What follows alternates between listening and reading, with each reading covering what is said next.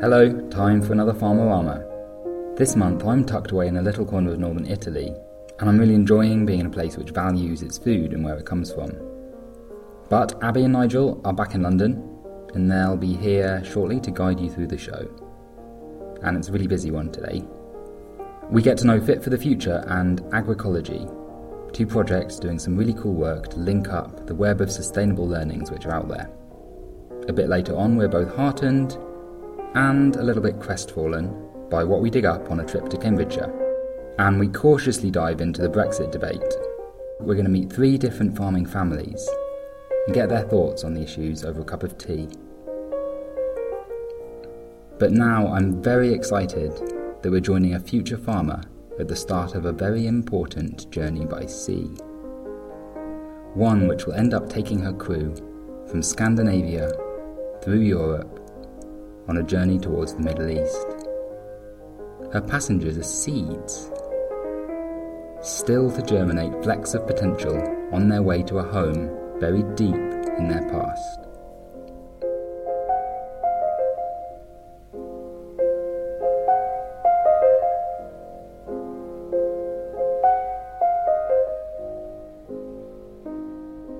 I'm part of an artist collective called Future Farmers, which I founded in 1995, and we are leaving Oslo, Norway, September 17th on an 1895 wooden sailboat. The cargo of this sailboat is 7 handfuls of ancient grains that we've been growing for the last 3 years in Oslo, and they're all grains that fell out of production in the early 1900s and have been brought back into production around the 70s and 80s, very slowly and intently by a small group of farmers in Norway.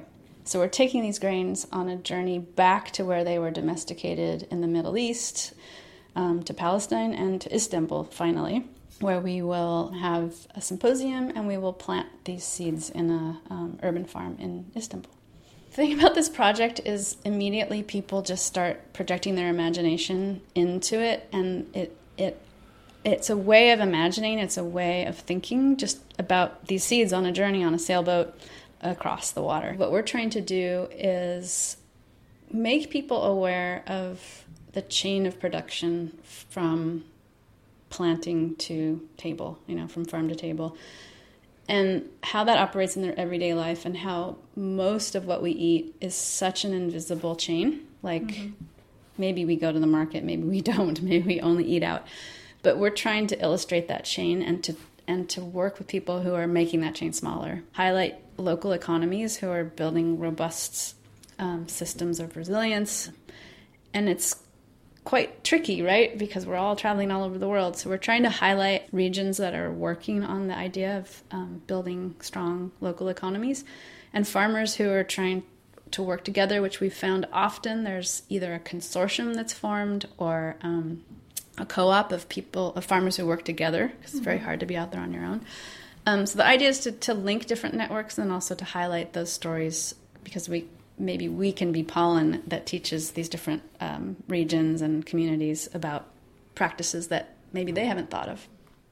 One of the main reasons we came to London was Andrew Forbes of Brockwell Bake. He's a hero of ours, and also quite a hero of many of the Nordic grain farmers. He has been growing old, ancient grains. I wouldn't say old. We don't have the right word for them yet. A lot of people say cultural grains. But he's been growing these ancient varieties, sometimes for the first time in 100 years or between 50 and 100 years, and bringing them back into production, even taking them out of germplasm for the first time, and growing them in public parks, which I just think is the most beautiful and kind of wise way of doing this, like doing it in a public place, a space of recreation, recreation. And I really think public parks are underutilized, or the way the land is used can be much more dynamic. So we are bringing seeds to him. We're collecting his seeds from this year's harvest and then taking them along on the journey. We're arriving in London October 1st at the Hermitage Mooring, which is near the London Bridge, and we'll be there for 3 weeks, and hopefully we'll be hosting events. But I just want to put a shout out to Hermitage Mooring for giving us a free place to stay in London.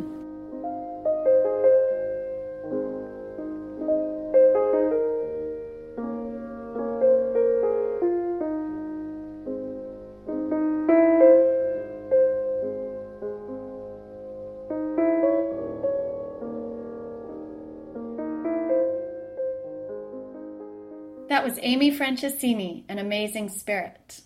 It's so great to hear about Amy's project, and we've been really inspired by the seed journey, and Nigel and I have been discussing a bit about native seeds or ancient grains and what that means. And you were talking a bit about native breeds and how important they are. Yeah, I mean, I'm not Dad knows a bit more about the arable side of things, but I'm certainly my focus is livestock, and certainly with regards to livestock, I'm a big fan of native traditional breeds. So it's kind of like the heirloom or the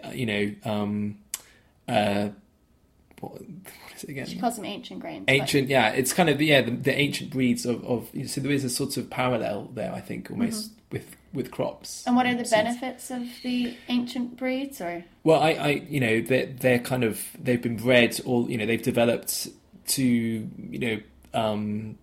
make the most of their surroundings almost. So the Sussex cattle that we breed are developed for Sussex, and they will fatten on grass. So they're better for the environment, I think, as well. So yeah, great.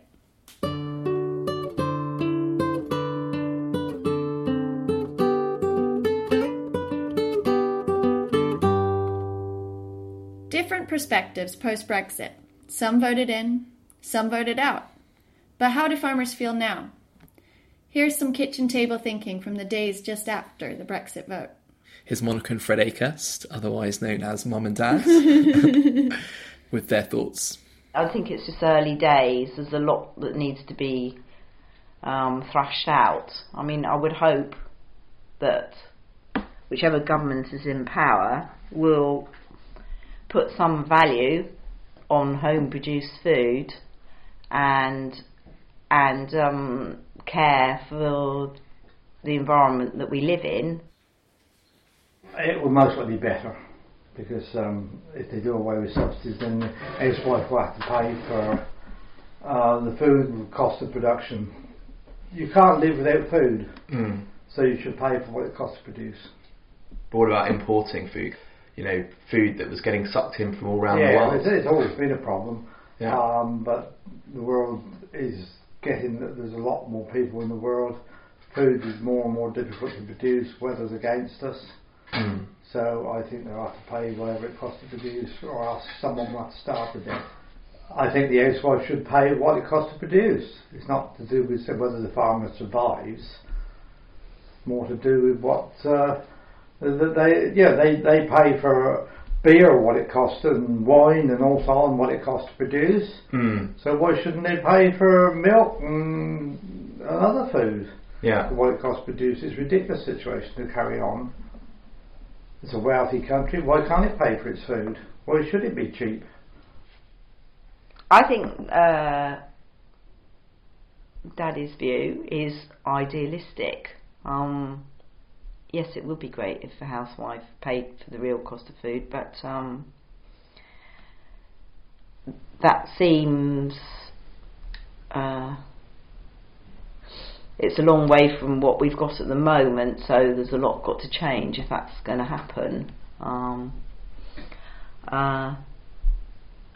Yes, it would be a good idea if people understood what the true cost is, but I'm sure there will be rebellion against paying that, and the worry is that if it's cheaper to import, that's what the supermarkets will probably try and do. So I think the power of supermarkets needs to somehow or other be reduced.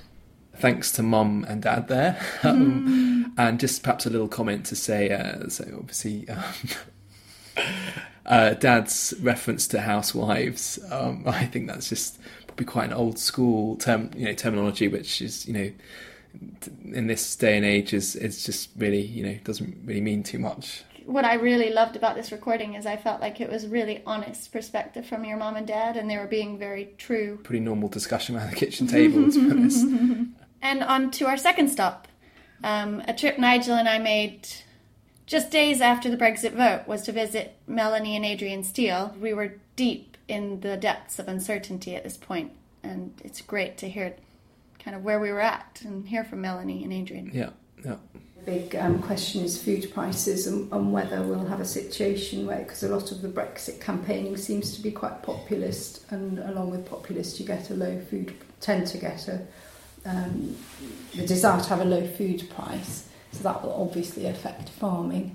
I think in the short term what worries me is because anyone who's exporting and the drop in the pound has meant the exports are worth more, is going to be lulled into a sense of false security, I think, possibly, and will not be aware enough of the needs to campaign. I think everyone needs to think about making their voices heard, actually. I think you've got to look at areas where you can guarantee a steady income. Just producing a commodity product is going to be very, very difficult to have any form of guarantee about what that's going to be worth. I think the shorter you can make your supply chain, the better. So the closer you are to the end consumer, then the more likely you are to have stability in your enterprise. Because you think the price is less likely to fluctuate. Well, and there's a thing called the commodity cycle. The reason why farm supports were set up in the first place, even before the EU, was to cushion farmers against the commodity cycle. It goes from peaks to troughs, and without protection in a trough, then a lot of farmers will go bust. Simple as that, without any form of protection. We don't yet know if there will be that form of protection, because, as I say, some of the sort of more libertarian Brexit campaigners are talking about ending farm support and opening us up to sort of unrestricted market forces. That would lead, I think, ultimately to a big consolidation of farm holdings and would destroy the social purpose of the Common Agricultural Policy, which was to keep people effectively in agriculture for social reasons as well as purely economic. I think the final point, really, in terms of when you're talking about my planning, is actually we have to encompass in the long-term planning the view of climate change. And I feel it's a real shame that we've left the EU, because the EU was taking a lead on climate change issues, and there's a tendency amongst sort of populist right-wing politicians to disregard it, to think it's a hoax. And I was very concerned that the climate change deniers were all lined up on the side of Brexit. We will have to consider, I did mention possibly agroforestry. I think that if the climate does continue to warm, particularly in the winter months, then the idea of mixing in with trees into our enterprise would be an interesting option. Not necessarily good in terms of we don't want climate change, but we have to accept it's happening. But in terms of reducing sheep and increasing cattle, sheep will be the most exposed sector to global trade and being kicked out of the single market, as the European Union is by far our biggest marketplace. Action I'm really, really keen to make in people's mind is the one that there is between what we call traditional or sort of mixed farming and biodiversity, so that if they're buying food that is produced on a mixed farm, they're also partly preserving a landscape, and also all the biodiversity that goes with that landscape. And I don't think that message has got across strongly enough.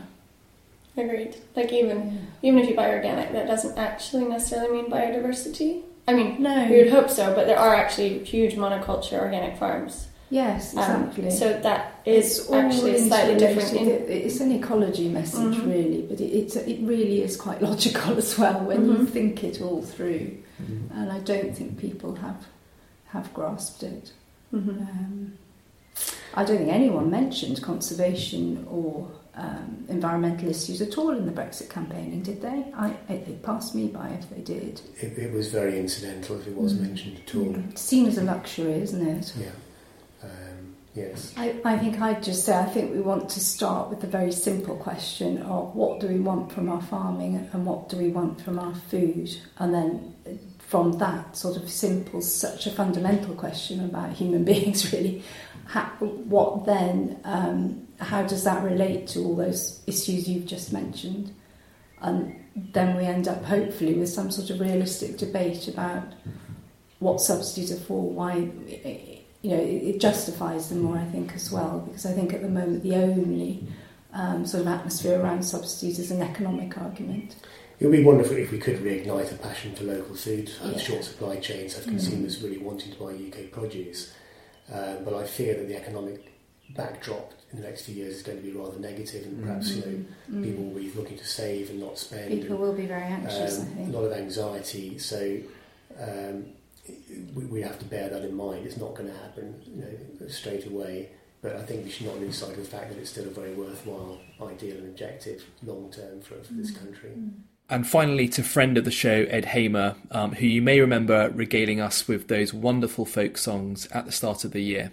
I farm a market garden in Devon called Chagfood Community Market Garden, and I also work on policy for the Land Workers Alliance. So my personal perspective is that before the referendum, I was very much in favour of remaining a member of the EU.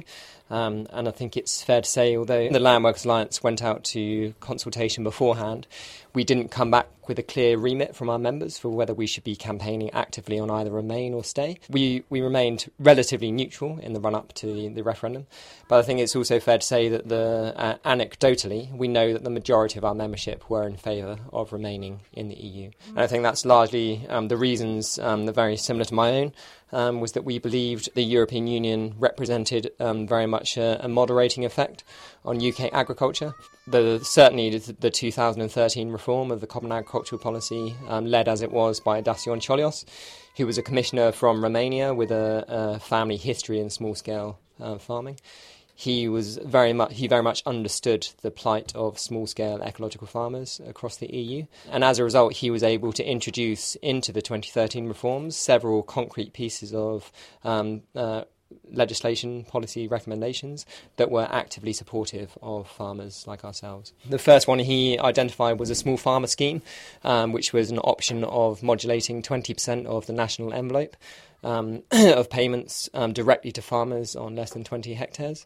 There was also an option on capping the individual payments received by the largest landowners at €150,000 a year. And then there are also several options on reducing bureaucracy for small-scale producers themselves. Regrettably, when those reforms were introduced to the UK, they were interpreted at the time by the Conservative government, and particularly by the Environment Minister at the time, Owen Paterson. He was a staunch advocate of large-scale industrial farming and genetic engineering. GM crops. His interpretation of the policy actually made it a lot harder in the economic climate for small-scale producers to survive and to thrive. Our initial reaction was certainly one of dismay, in the sense that we realise now that we are very much on our own within Europe. In 2 years' time, we are going to be.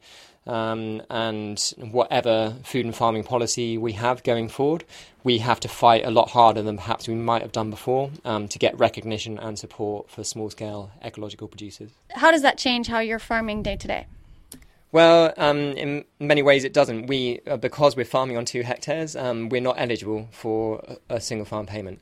And we're not eligible for all the environmental support that comes with getting a single farm payment, or what is now the basic payment scheme. So I'd say from a support point of view, it won't make a difference, what happened pre-Brexit and post-Brexit. But the important thing to point out is that we are going to have a national food and farming policy. And if we take the government at their word, if we take DEFRA at their word, they are open to consultation with any stakeholders who are involved in that process. And as the Land Workers Alliance, we see ourselves as an important voice in that room. We see ourselves as being able to articulate a point of view that is not represented by the National Farmers Union or by the Country Landowners Association. And we think it's important that our voice is there. Ed is also policy person at Land Workers Alliance. We will be hearing more from him in detail about what they are planning to do in the post-Brexit environment soon. And this is certainly a debate which we are going to be coming to again and again. So Nigel, obviously your mom and dad were clear that they voted out. To leave, yeah. And what was your perspective, and where are you at now? When the outcome was clear that we are leaving, I was somewhat dismayed, like probably many other farmers that voted to remain. But I've come round to the idea that actually perhaps we can make this a real positive opportunity to move forward and reshape our farming and food policy here in the UK. Agreed. I feel exactly the same. Yeah. Like, regardless of what you voted, it's like, this is how it is, and we need to move forward. And I think there are lots of opportunities for the farmers of the future to influence the future policies right now. And that's a really exciting place to be. Our boat was built by Colin Archer, who was a famous boat builder. And he was known for building the Fram, which was the first boat to make it to the very far north in the North Pole, and that was led by Fridtjof Nansen. That was a crazy adventure because they didn't sail there. They slammed the boat into ice, and they floated for 2 years with the ice to the north. Normally you're very busy on a boat, but they had to find things to do. So the captain organized this beautiful library of books and made them read every day. So I'm going to read you some of the titles that were on this journey to the north. Soul, Life, and Intelligence in Animals. From the Chinese Wall to Japan in the Woods. Science and Religion. The Birds. The Story That Transformed the World. Great Thoughts 1 through 13. At the South Pole. The Loss of John Humble. Adam and the Wide, Wide Sea. 5 Weeks in a Balloon. Modern Miracles. The Rise of the Dutch Republic. The Short Story of a Long Life.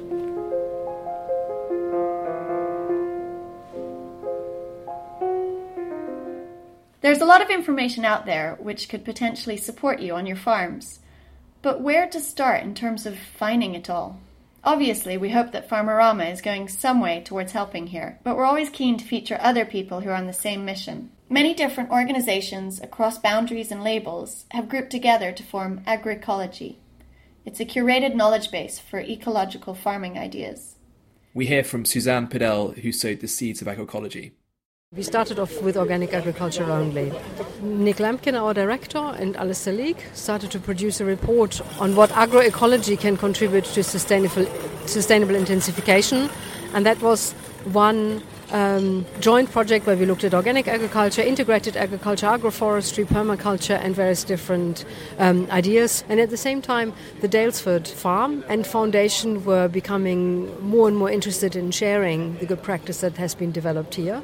And we agreed that we're going to give this a try. So various different organizations that all have resources to contribute. I was aware over many years that there has been quite a lot of interesting and practical information for farmers, but that it would be hard to find because it was this project here, that article there, something here and there. We wanted the resource to be accessible for farmers, so practical, sustainable agriculture regardless of labels. Passionate about that. We're not telling farmers what to do, we're trying to offer them opportunities. If you're interested in this, then this is somebody who has done it. If you would like to know more about cover crops, here are some examples. We don't want somebody to say, I can't do this because I'm not organic, or because I'm integrated, or because I'm this, or because I'm that. What we're trying to do is reliable, so the information is somewhat vetted by somebody, is from a good source.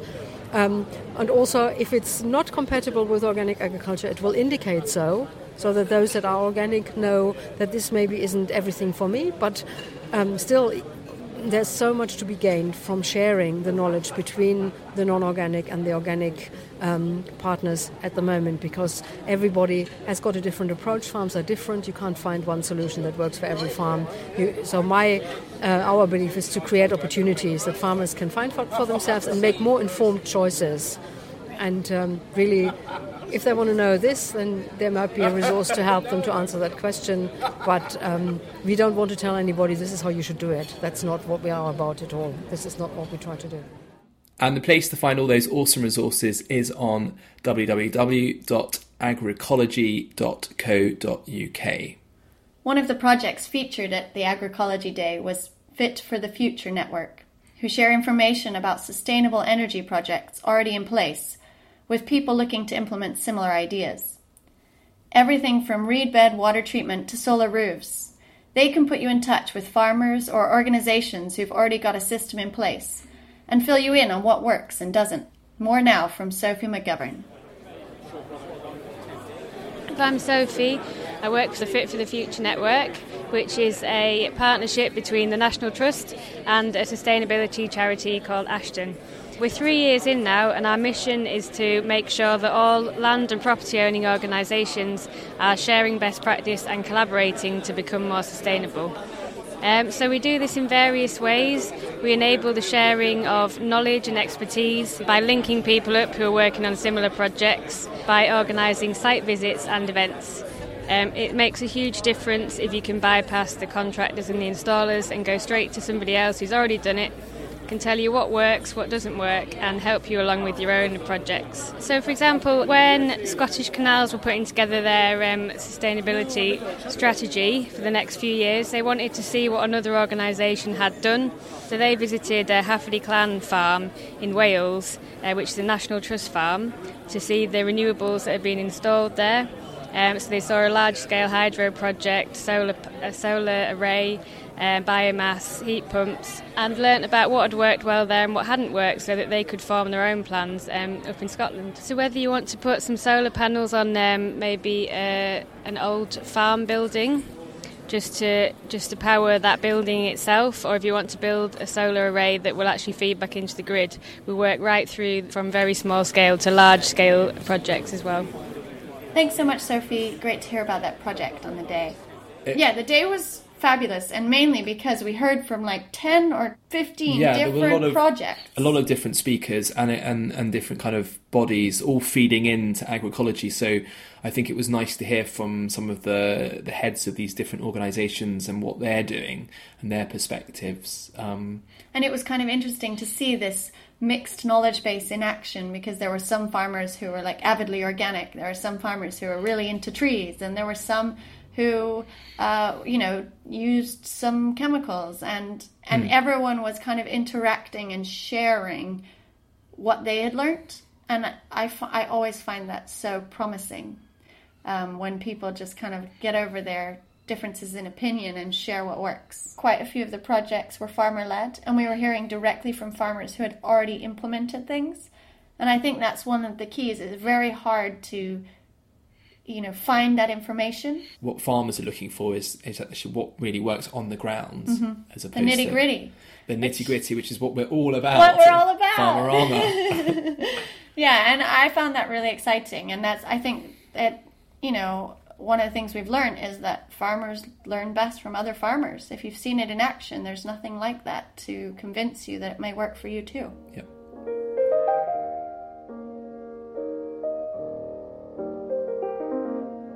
Oslo, Vele, London, Cardiff, Antwerp, Gijón, Asturias, Mallorca, Rome, Haifa, Istanbul.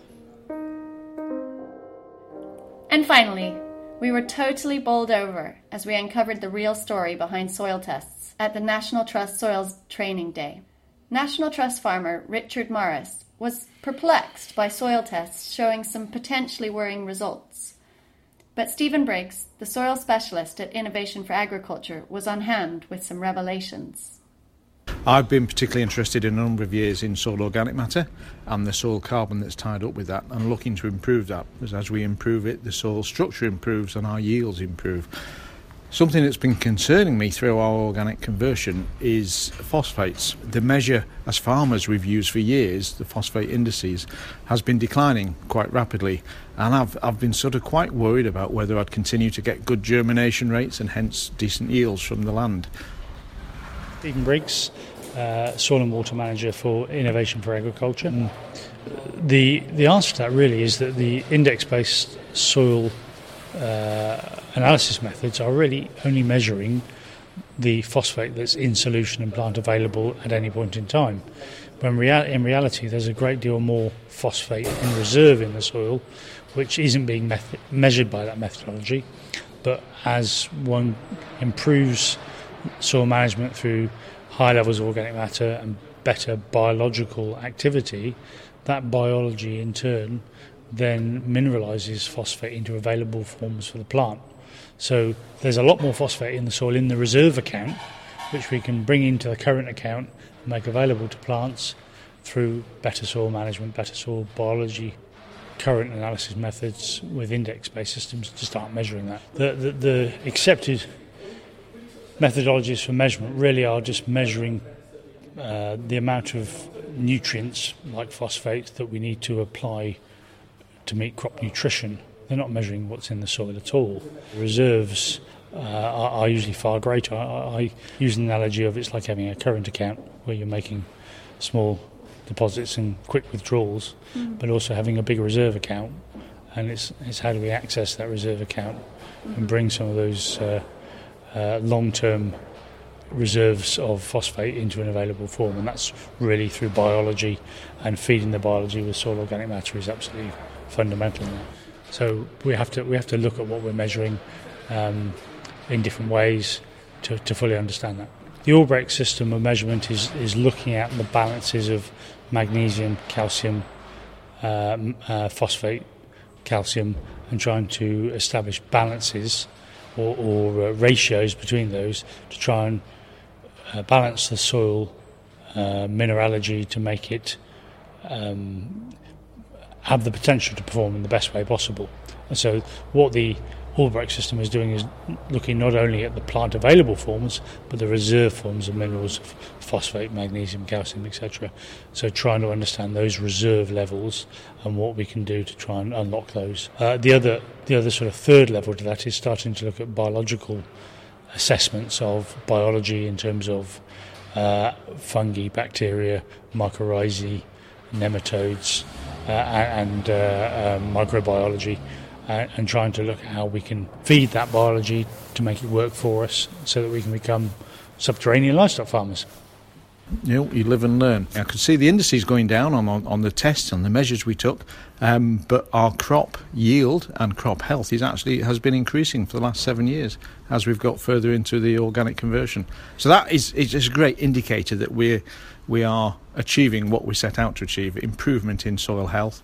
And an aside to that, the sort of biodiversity, the natural habitat and the bugs and the beasts that live around our farm have increased tremendously, and hence farmland birds. Who knew that soil tests don't really tell you what's in the soil? I was totally flabbergasted by that insight, and I just found it kind of very disconcerting that these long-term norms continue to define how we perceive things, and it was one way that kind of conventional agriculture still had a hold on our understanding of soil. To me, I had always understood soil tests as being scientifically correct, but actually, even though Richard knew he was regenerating his soil, the science was saying otherwise. Mm-hmm. For me, this was crazy because, even on our farm in Chile, everyone keeps saying, oh, you should do soil tests and you should test all parts of your soil to see what you need to put here and there. Mm-hmm. And my dad has always been like, well, the tests aren't that helpful. They weren't helping him figure things out. A big part of it is listening, it's like watching and listening to the land, isn't it? And seeing how crops respond. And I think you can tell almost as much from that as from the different NPK levels or something like that, which is obviously the conventional way of testing soil. So there's a lot more to it. It's just really important that as this regenerative agriculture practice develops, that we, alongside it, have the science develop with it, because otherwise you can just see that these principles will hold us back. Ta-ra for now. Bye-bye.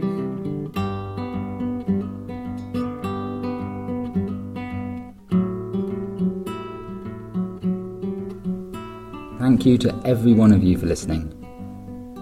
Something all of you can do to help is write us a review on iTunes, because it's really good at getting us noticed, and any way you can share the show with your farmer friends is of course appreciated.